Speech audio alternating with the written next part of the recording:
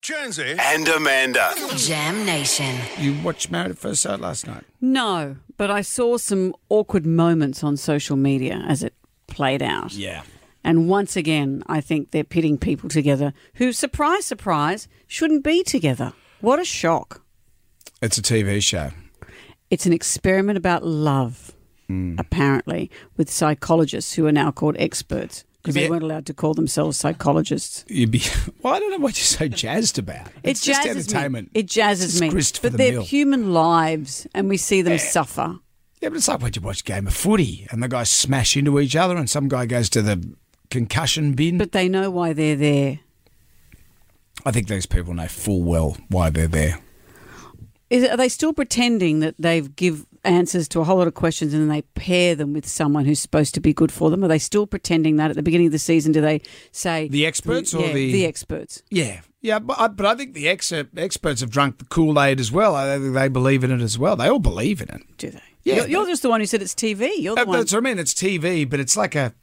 You know, you've been on TV. You know how it works. Of course. But I don't do the kind of TV where human emotions are played with like this. So I don't know where duty of care kicks in. Yeah. So what happened last night? Well, Bronte and Harrison moved in with each other. Aren't they married? They're married, but there was trouble because Harrison is so hot. Is he the one that keeps getting phone numbers thrown at him? And he did the right thing. He was out on the town and... A woman came up to him and said, "You are so hot.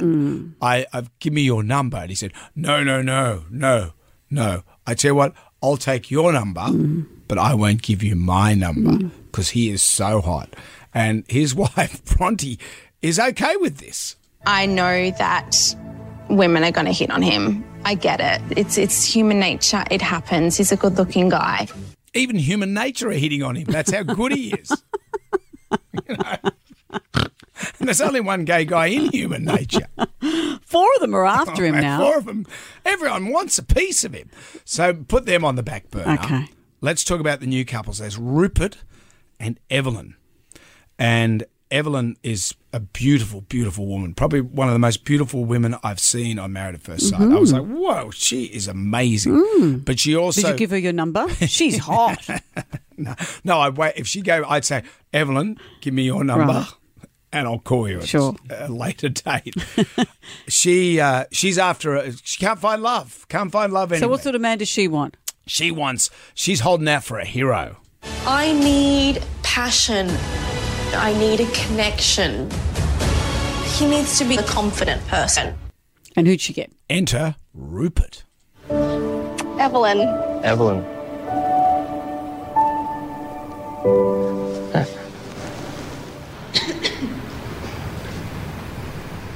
Is this where we talk?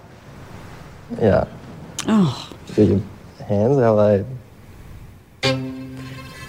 Can't understand a word he says. He's so anxious. His teeth are sticking to his lips are sticking to his teeth. And it goes from bad to worse. Oh, no. When the vows happen. Hi, I'm Rupert. Lovely to meet you, Evelyn. Right now, I'm a little afraid of the unknown, but hoping this could be one of my best moments of our new life together. Today, my mum would be so proud that we've upheld the number 1 rule of no sex before marriage.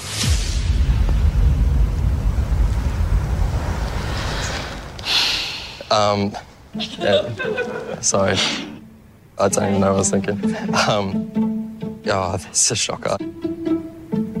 One thing you need to know about me, if you eat my ice cream, that's strike 1. Sorry, not my best. Okay. Yeah. You know. So she says, I want someone strong and assertive. And the producers go, here's a guy who's red as a beetroot. His teeth stick to his lips. Yep. Why don't we pair her with him? Because Match that's made a in heaven. love match on its way. That's what it is. That's why you're watching the show. Yeah. Because really, if you just always had couples just always in love, who's going to watch that? I'm not watching that. You only want the conflict?